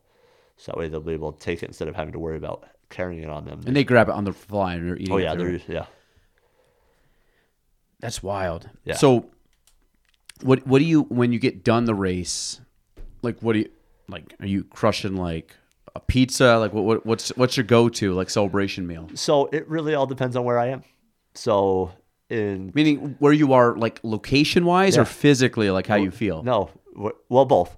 Okay. So, but you mean more location? Yeah, like more location. Okay, gotcha. So after Chicago in 2019, like deep dish. Oh, we went deep dish. Yeah, we went deep dish. We had to wait a while for it, but I mean, you're in Chicago, you got to get deep dish, and you didn't want it. We definitely didn't want it before because it probably wouldn't have sat very well in our stomach, but it was worth it. So it's usually something big. Like Yeah, you're pounding food. So when I went over to Japan in 2020, right before COVID, for the Snowshoe World Championships, after the race, when we were back in Tokyo, I tried sushi for the very first time. I've never had sushi before or after. It was in Japan too? It was in Japan. So you've never had sushi, like, just even local? Nope. That's wild. Yeah. I love sushi. It's one of my favorite things. I'm not a big seafood guy. But I figured I'm in Japan. Did you like it? Oh, it's delicious. But we haven't tried it since. Why not? Because it's like, I feel like it's not going to be the same. Like, Oh, probably not. Yeah. like it was so good. Like, my biggest fear of, Well, how'd you get it? Did you get a roll? Did you get like a I got nigiri? I got a salmon roll. Salmon roll. Okay, it was a roll. Okay. Yeah, just a salmon roll because I Gotcha. knew what it was. I could read the ingredients, and it was like, okay, I can. At that point, because like I said, I've never really been a big seafood guy, so I started eating salmon probably about 6 or 7 years ago, because I know the benefits of it. Yeah. And So funny. so I was like, you know what, I'm going to do this. Well, I'm here. I'm going to get sushi in Japan. I can't believe you haven't had it since. Like, Well, I'm planning on having it again when I go back to Japan. I was gonna say. I mean, that's like saying I went to Italy and had pizza. Like, I feel like, you know what I mean. Like, you went to like the homeland of it. Like, Yeah. it's should be better. Well, I'll tell you what. I've been to Italy, and there's some pizza here in the U.S. that's better than a lot of the pizza in Italy. So I went to Italy too. We were in kind of near Pompeii. Okay. And I just remember the pizzas. They rolled out. We were on like a school trip, senior year of high school. We're all sitting there, and they dropped. There's like 6 of us at table. They brought out 2 pizzas. I'm like, oh, that's just good, decent enough for all of us. But I'm like, pizza looks good. Yeah. But it was like thin crust, super good toppings. And I like thin crust pizza. I'm not a big like thick. I like deep dish and like thin crust. I don't like the kind of like the generic one you go get and it has like the doughy, a lot of dough. I don't like that. I like toppings. I like it thin. So all of a sudden they came and brought 4 more pizzas out. So we each had our own pizza, which was, I would say it was well over. It wasn't as big as a large pizza typically around here. It was probably like a 14-inch pizza, and that was absolutely incredible. But it was the ingredients. It was thin crust, but it was just like there wasn't a ton of cheese either. It was like a marinara sauce or some type of red sauce. They actually had basil leaves on it, and I want to say it was. So you got the margarita. It was like a margarita. Yeah, they didn't call it that over there. I think yeah. they just called it a cheese pizza or whatever it was because they had almost like it wasn't provolone. It was mozzarella cheese, but they had like slabs of mozzarella. That's how they do it over there. Oh, it was so good. Yeah, that's good. So when I went over there for the Snowshoe World Championships in 2019. Where was that? Like up in Milan or Torino? Or So we flew into Rome. Da Vinci? Yep. Mm-hmm. And then we stayed a couple days in Rome, and then we went north to Verona. Okay, yep. We were in Verona for a couple days, and we actually took a day trip back down to Florence and Pisa? Pisa. Pisa, yeah. Yeah, we went down to Pisa. We didn't stop in Florence. I wish we had, because I later found out that that's where the Statue of David is, and I would have liked to have seen that. In Florence, yeah. Yeah, so didn't really do my research. And that's how I like to travel. I just like to kind of not have any plans. I like to just go on a whim. Zero expectations. So the Snowshoe World Championships were about an hour and a half northwest of Verona, in a small little town. And so when we did our day trip to Pisa, we went to the tower, and then right away went to get pizza afterwards, because we had a thing. We were gonna, because I went with some of my former high school athletes. We were gonna try a pizza in every different city we went to. So that's great. So, and we determined that we couldn't have the same style of pizza. So if in Pisa I had the vegetarian pizza, okay, I couldn't have it anywhere else. See, I would have thought you just would have stuck with the same one, like apples to apples. Like, give me whatever your basic one is. Little variety. Okay. A little variety. I mean, you got to enjoy yourself. Yeah.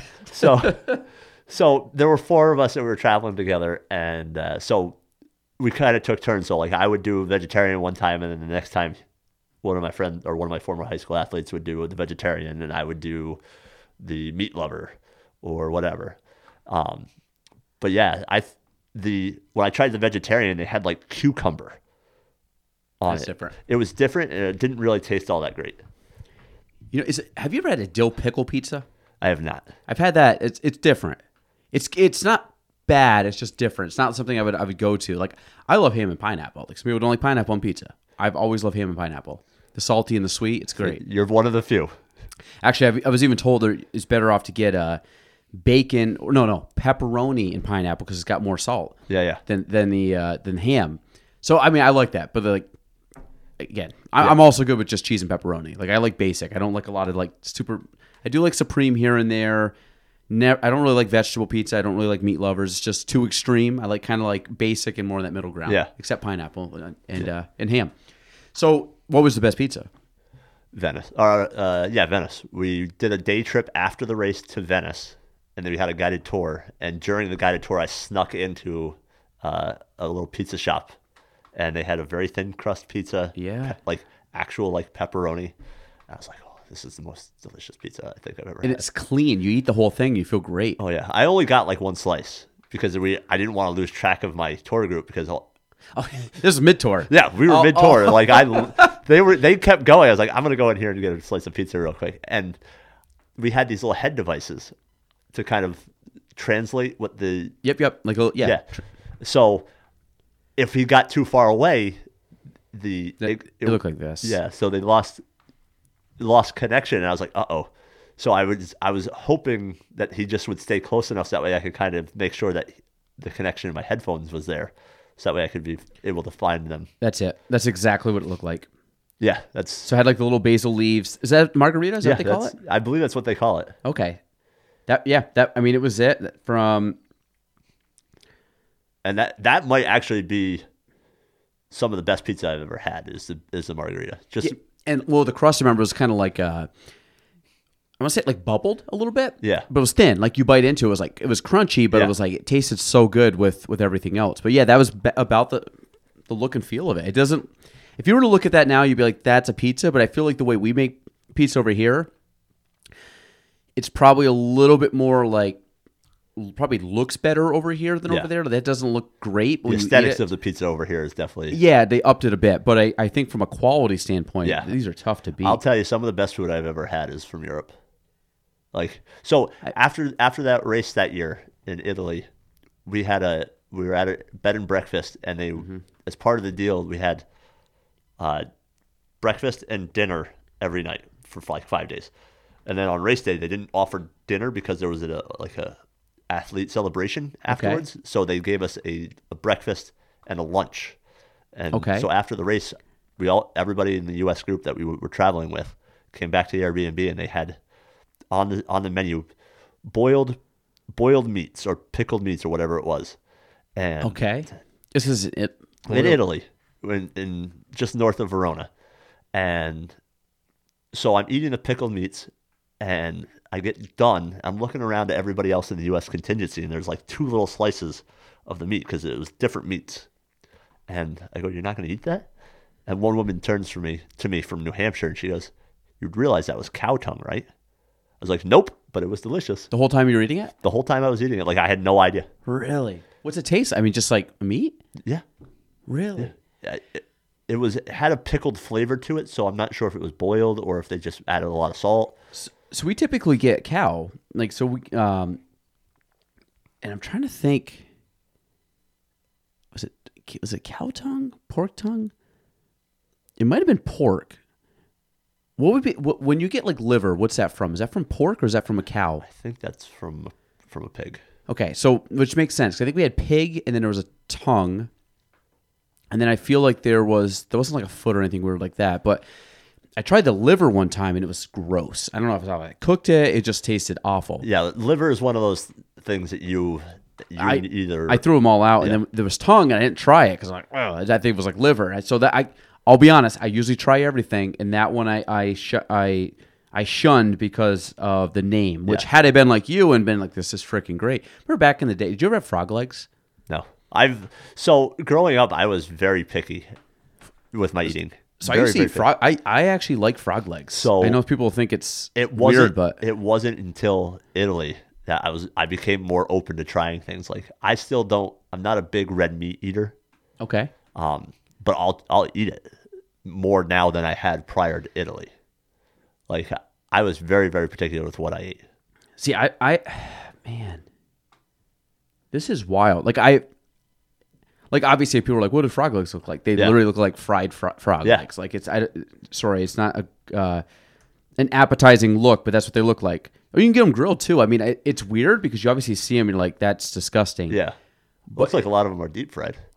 I remember having the ones that were deep fried. I mean, that one looks more of like a rub. Yep. This one right here. Maybe a barbecue? I don't know, but isn't this weird though? Like the look is weird. It's like when you get octopus or like squid or something. I mean, I don't know if there's a way to make these look prettier because they're in the shape of basically think of a frog cut off. Well, I believe they're a French delicacy, aren't they? I think so. Yeah, I think there's spots where these things are. I mean, you got to think too. Like, I know it's weird. Like frogs, it's in animal meat. Yeah. So I mean, you eat chicken all the time, or pork, or whatever. You eat meat. You eat those stuff all the time. You don't even think twice. Like it's a pig, it's a cow, it's whatever. It just happens to be in the shape of a little animal. Yeah. That you wouldn't necessarily. It's like going to India and trying crickets.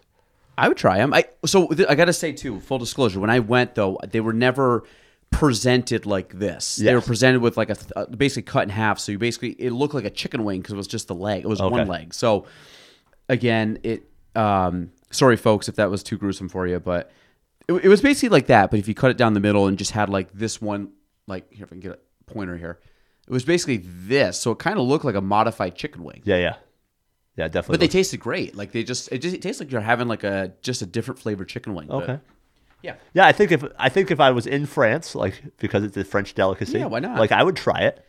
I mean, I don't know. That's probably the weirdest thing I've ate that I can think of.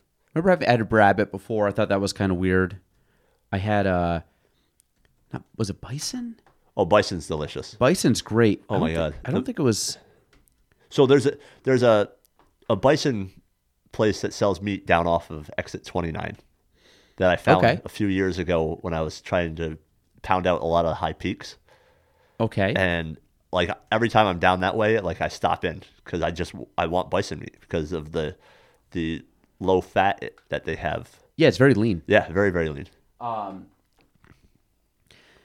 mean, that's again, it's in the shape of a rabbit. That one's different. But I had it wasn't it was something like that. It just looked like it was just meat that was grilled. Almost looked like ribs. Yeah, this looks really good. It looks some kind of barbecue spice. Yeah. Almost like Kansas City barbecue. This is that one's a little different there. Yeah, it almost looks like a tomahawk steak. Yeah. But it was good. I think you get some of these foods you just don't think of, and then you have them, and you're like, they're actually pretty darn good. Yeah. And of course, when you think the entire world, like, there's a lot of like, especially when you get to like different cultures and stuff, they have a ton of different food, and you show up and like, so you go to Asia, they're gonna have different food there, and you try it, and like, this actually tastes pretty good, you know. And I'm sure there's weird stuff. People come over here and like hot dogs. I'm like, I don't know the hot dogs. Like, that's probably off the top of my head, that might be the weirdest one. There was a one I had up. It wasn't bear. What was it? I had it in Lake Placid. It was definitely fatty. It was a fatty meat. I want to say it was bear meat. It was something. It could have been. It's I feel like it was something different. It wasn't elk. Man, it might have been bear. It was a fattier cut. I remember there being a lot of like marble, a lot of like you had to cut away. Yeah, I mean, I don't know if that's sauce or if that's. For me, I don't like that fatty texture. Like, I love a ribeye, but then sometimes you get it when like yeah. Like, that's why sometimes prime rib I don't, because prime rib is supposed to be fairly lean, but I always find it's like there's so much. I don't know. I'm just not a huge prime rib guy. Yeah, it's never been my. I'll eat it, but it's not my favorite. What's your thoughts on people that do two things? Ultra marathon people, which I don't even know what the distance is on that. If that's like races at 100 plus miles. So ultra marathon is anything over a marathon distance. So as soon as you hit 26.3, technically it's an ultra marathon. So I had a woman compete in the Twisted Branch 100K this past weekend in her first 100K, which is supposed to be 62. Okay. It ended up being like 64 and a half. I give props to those people. Like their mentality is on a whole different level than I'm at right now. At some point, yeah, I'll try it. But right now, I'm all about going fast and just let me out on the road and let me fly. So someone that's running an ultra marathon, like let's say the 62 mile, do you know what they're hitting roughly for splits? So she started out pretty strong. She was probably averaging like 10 to 12 minute miles. Okay. For the And that's pretty good. Yeah, that's pretty good. Okay. Considering it was her first one. And she got to mile 40, and I think because she went out a little bit quicker the first 20 miles or whatever than she really wanted to, it started to catch up with her. And by mile 60, she was running, and I use that term loosely, 18 minutes miles. But it's not flat. They typically do terrain. Yeah, so it's usually up and down. So she had 10,000 feet of elevation gain over the course of her 62 miles, and it's depending on where you go. Like the terrain is different. So like you go out west and you run those 100Ks or 100 milers out west, their trails aren't as technical as the trails we have here in the east. So so if you go hike a high peak, it's more dense over here. Oh yeah, it's more dense, but it's also more rocky. Like a lot of their trails don't have that same amount of rocks that we have here. They're more defined too, right? Like, I mean, if you go out west or something, you're climbing the trails are a little bit more defined. Yeah, they're easier to traverse. Yeah. Yep. So it makes running those bigger ultra marathons like Hard Rock 100 miler or Western States, they tend to be a little bit quicker because of the fact that there is really no technicality to it. There is some in regions. But if you look up the Western States winner or world record or record, whatever it is, it's like... What's it called? What's the race called? Western States. 100? Yeah, 100. So I think the record was set last year or this year. It's like 14 hours. It's over here. Course records. 14:09 for 100 miles. There you go. Oh, sorry. I was looking at the 2000. Sorry. That's fine. It's roughly the same. This 2023 results, the guy ran 14:40 for 100 miles. That's 14 hours and 40 minutes, 100 miles. That's like 240 per marathon. Wow. Which breaks down to like 6:15 per mile. And this is on trail. Wow, that's wild. Yeah. And they cross streams. They're up over mountains in the Sierra Nevadas. What's your what age do you think runners peak at? So when I was like, how old are you now? 38. 30. I just turned 38. 38. Okay. On Friday. Oh, happy birthday! Late birthday, I guess. Yeah, thank you. So when we were growing up, the ideology was that men peaked in their late 20s, early 30s, and women peaked in their mid to late 30s. But they're finding now that men are now peaking later in their mid to late 30s. Like Eliud Kipchoge just broke the world record marathon time last year as a 38-year-old. Well, I mean, I'm looking at these right here, and that's why I asked you. I'm like, you must be coming on peak because this looks like peak is almost late 30s based on this. Yeah. So you actually might be the median. Yeah. So with ultra marathoning, I feel like the older you get, the better you are because of the fact that it's more experience based. Because somebody who's just coming into the sport of ultra marathoning doesn't have a whole lot of experience on how to go out slower or when he or she should be eating something and what they should be eating. It's all a learning process with endurance running, which is the cool thing about it. But yeah, wow, that's wild.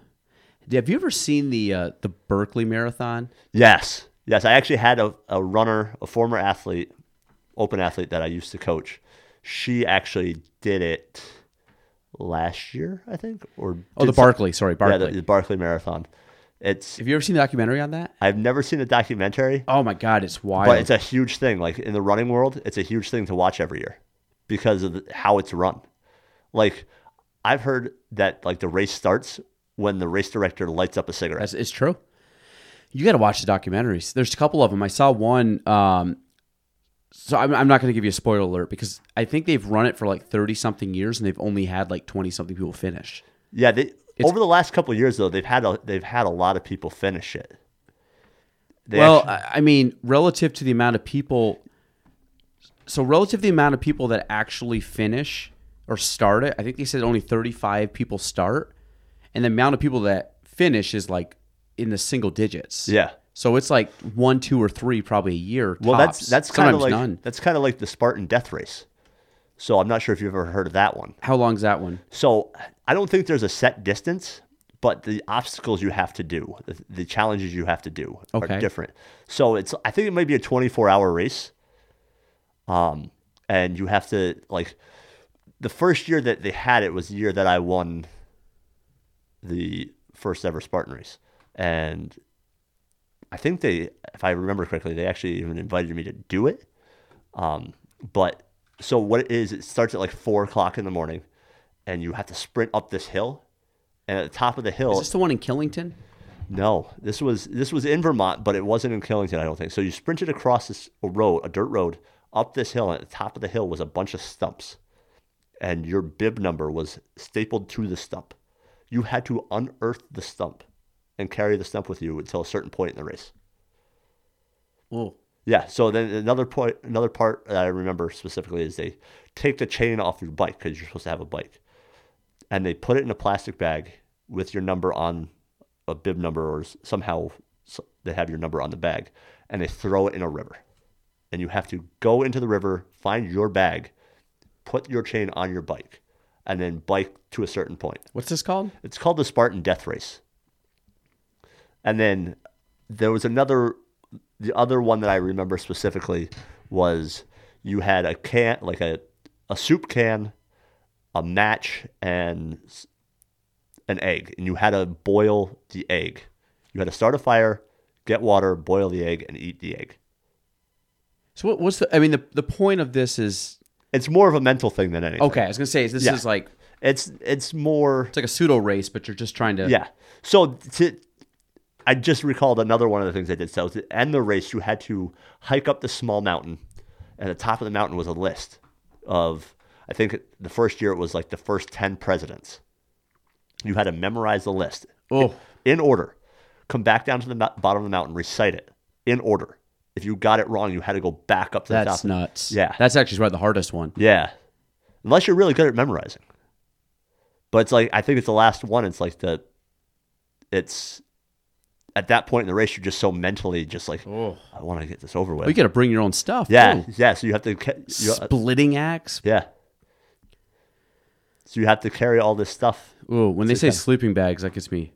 Meaning, I'm assuming you. So people carry all that shit. Yeah. 4 Chip Ahoy cookies, unbroken and uncrumbled. There's probably something that they had to do with those Chip Ahoy cookies. Maybe they had 2 personalized golf balls and golf tees. So maybe they had to, for instance, they have to go the entire race without those Chip Ahoy cookies falling apart. So if you put them in your bag, you got to be careful what you're doing. That could have been it. Like every year, I think there's something different. I'm not sure if they still do this race anymore, but I know 12 or 13 years ago they were doing it. Wow. No, I thought I just saw 2023. Yeah, so the winter death race. Ooh. Yeah, that might be why they need the sleeping bag, because it's probably a multi-day thing. Where you're gonna have to camp through. So is this endurance races, Spartan races, trail races? God, they have a lot now. Yes, they have certainly expanded their. Is death race like what's considered the hardest one? The death race? I would say the death race is probably the hardest one. Because I know the beast. That's the one in Killington. Yes. So the difference between the sprint, the beast, and there was one other one there, is really the length of the race. The obstacles usually, the distance to obstacles ratio is usually the same. But that's the one that's that's actually Killington Mountain every year, I believe. Yes. Yeah. So you've never done those? So I've done that one Spartan race and that one Spartan race only. That's it. One I'm, for one. I'm 1,000. Yeah, I'm batting you're- 1,000 right now. I doubt anybody else can say that. So there was a point early on, the first one happened in 2010. So I think maybe like 2012, there was a guy, his name was Colby Howe or something like that. Oh, that's a lot of obstacles. 20 obstacles for 5K? Yeah. So it's like every Yeah. tenth of a mile, if that. Yeah. So Or a little bit more than that, I guess. it was like every quarter of a mile there was an obstacle. So in 2020 there was a challenge that if you won all the races that they had on their schedule, you got like an extra like $10,000 prize money or But something. you had to win like the long one, the short one, the medium? All of them. Like they had like 12 things on their schedule, 12 races on their schedule, and if you won every single one of them, there was like a $10,000 prize bonus or whatever. And this one guy, Colby Howe, good runner, but his PRs on the road weren't as fast as mine and aren't as fast as mine. So I kind of called him out. He's like, well, why don't you come race me? I was like, I'm kind of in the middle of marathon training right now. I'm not doing that because I don't want to get hurt.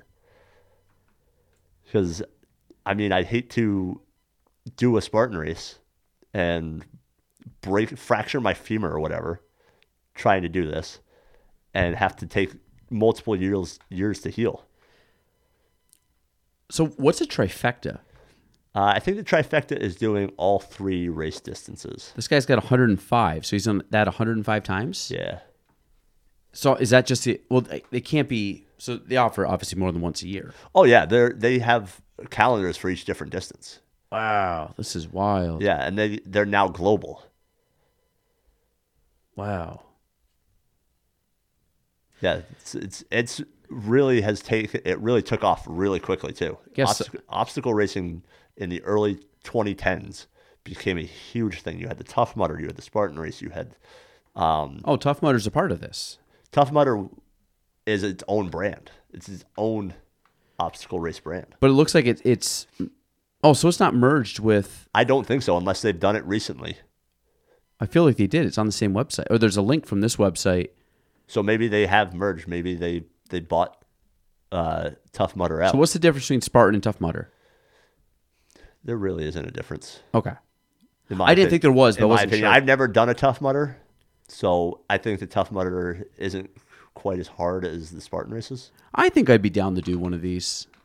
Like I think They're fun to do. Like I highly recommend if you're like you can go with like a group of people and just kind of like hang out and just have fun. Yeah, and, it's so unless you're really down like a serious obstacle course racer, like this would be the way to go. The color runs, Ragnar relay races, those are like big things in the running community because they're not like, hey, it's all about time. It's about more the camaraderie of the event. Mm-hmm.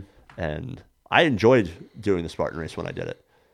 What about the guys that run, or guys or gals that run like marathons every day? Have you seen some of those, like the Iron Cowboy and Yeah. crazy like Cam Yeah, so- Haines and Goggins and all those nuts? Yeah, so I don't know which marathon I was going to, but I watched the Iron Cowboy documentary, 50 marathons in 50 states. Is it worth watching? In 50 days. Yeah, it's interesting. It follows him. This one, right? Yeah, the story of 50-50-50. Yeah, it's a good one. It pretty much follows him trying to do 50 marathons in 50 states in 50 days. And you could see where it's taking a toll on him physically and his family life. So this is what I do when I want to Iron Cowboy.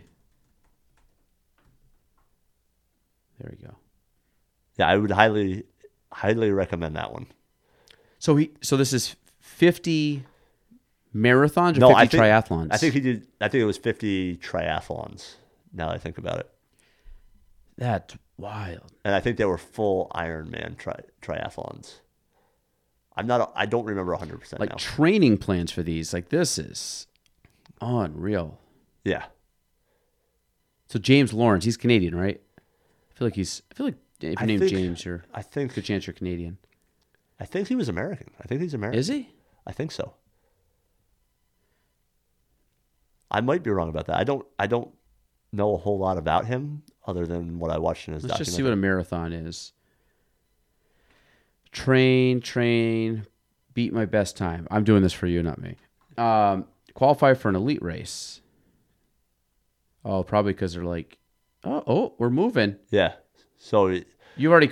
a lot of these guys who do these type of things also coach. so it offsets a lot of their travel expenses. Oh, I bet. Yeah, absolutely. So they can say, okay, well, I'm going to do this. It's a triathlon. I can write off all my travel expenses to it because I coach triathletes. I mean, one-on-one coaching, that seems like a steal for if this guy's as good as he is. It kind of looks more like group coaching. Yeah, so Doesn't matter. I'm not doing it, but I'm just saying, so like, a lot of coaches, actually, that's pretty cheap in my opinion for what I for one-on-one, yeah, absolutely. because I know there are coaches out there that charge several $100s a month for one-on-one. Yeah. Yeah, I was actually thinking it could even be in the thousands if they're highly, depending on the level. Like, I'm sure Yeah. the professional guys are paying a couple thousand Yeah, if they have so- like a true track, whatever coach. So I follow a lot of professional athletes on social media, and there's a lot of different training groups out there that are coached by the same guy or woman, and I'm sure that those coaches are getting good sums of money from the 10 or 12 athletes that they're coaching every month, at least $500 to $600. And if you're coaching 12 athletes and you're making $500 a month off per athlete, that's $6,000 a month. It's wild. I mean, some of these guys and gals are just... Yeah, I mean, it's the sport of triathlon, endurance sports, whatever you want to call it, running, distance. It's amazing the Yeah, you're things right, Utah. the things that you can do in the sport and what's available to do on all levels, coaching, as an athlete, as a spectator. What just because we're gonna wrap it up here in a sec, what haven't you accomplished yet that you want to accomplish? Obviously the 6, that's a big deal for you. So there's only a couple things left I want to do in my competitive athletic career. I want to finish the 6, and I want to go 6 world majors, and I want to do run sub 230 in a marathon. The other thing is I want to do a full Ironman. Okay. To what extent, I don't know yet. I've done a half Ironman. Didn't really train for it. But I feel like during that half Ironman, like I got better with each discipline. Mm-hmm. Obviously, running being my best. So I did Lake Placid in 2018. The half? Yeah. Didn't train for it at all. We were dealing with some family health issues, and I just had no desire to train. And so I remember just pretty much focusing on the swimming because that's my big fear of the triathlon, mm-hmm. because it's such a long way of swimming, and I'm not the strongest swimmer. So I knew once I got out of the water, like things were just going to get better for me. So I got on the bike, not a strong biker. I feel like on a flatter course, I probably would have done better. Mm-hmm. Just because a lot of your triathletes, they have no fear. They're just bombing down. If you've ever gone up to Lake Placid. Oh yeah, go down the notch and stuff? Going down from... no, they come up the notch, right? Yeah, they come up the notch. Go down the backside? So they go down the backside by the Cascade Lakes. Yep. And if you've ever driven down that, like, imagine riding down that on a bike that has a 1/2-inch wide tire. Mm-hmm. And these guys are going 65, 70 miles an hour on a bike. We went to... one year I went up and watched the start, and we left, like, after the swim, watched everybody swim in, kind of went around, watched the first... I think it was the women were doing the professional event that day. Yeah. And we watched for the leader of the women's professional to finish the first lap. Yeah. And then she went back out in her second lap. And that's when we left. And then we drove out. We drove down the notch, and the people were coming up the notch on the bikes. Yeah.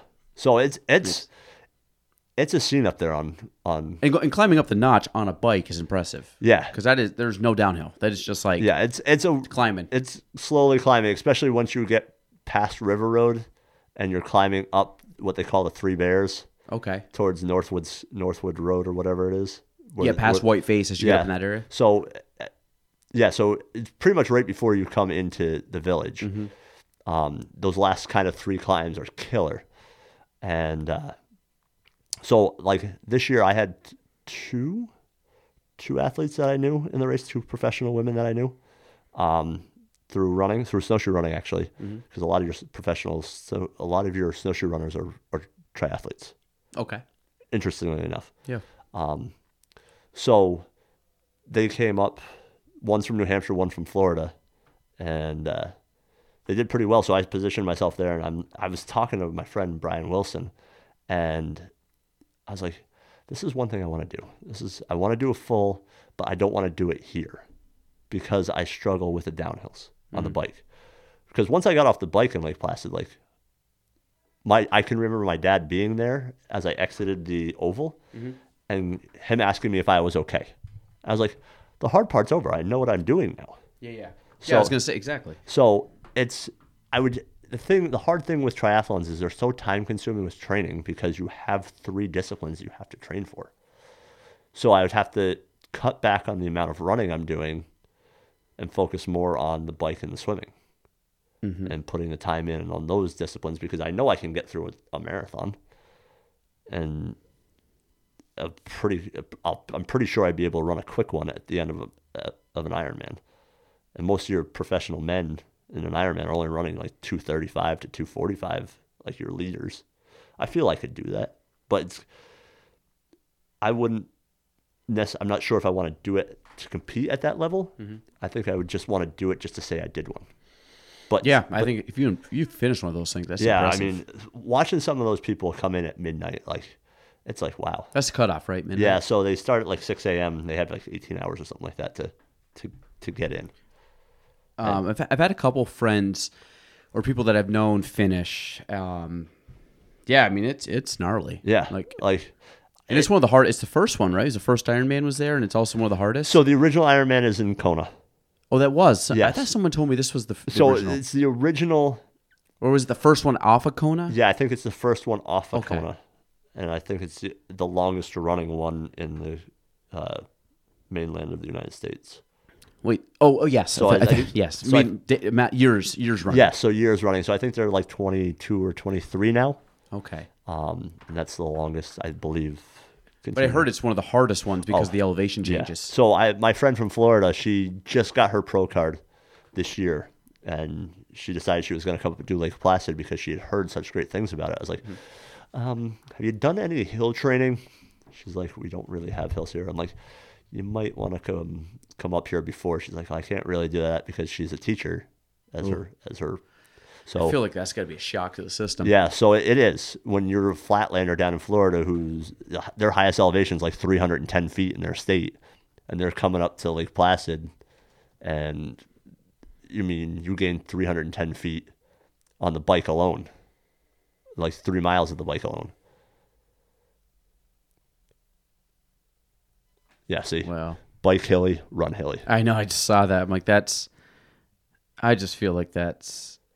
But the cool thing about Lake Placid, though, is it's one of, I think, 2 triathlon courses that actually, on the swim, have a cable under the water.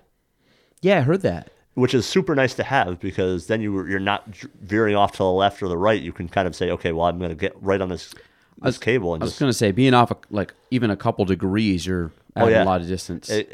You see it a lot on people's GPSs where they go out and swim. If they don't have a cable line like that, where they're veering off to the left, and then they have to stop and then or kind of veer over to get back to where they wanted to be. And they end up swimming longer than they really have to. So the oval, that's Mirror Lake right there. Okay, so there's your oval. Yep. So it goes out. Oh, so they come all the. So they go out to Mount Van Hovenberg and then cut in. Yeah, so the horse tracks down or horse. Yeah, so they go by the horse tracks. Then they go out to Van Hovenberg where the bobsled track is and do a quick U-turn and come back out. Oh, I didn't know that. And then they go down into Keene, and then they take a hard left and go up towards Upper J, and then J into Wilmington.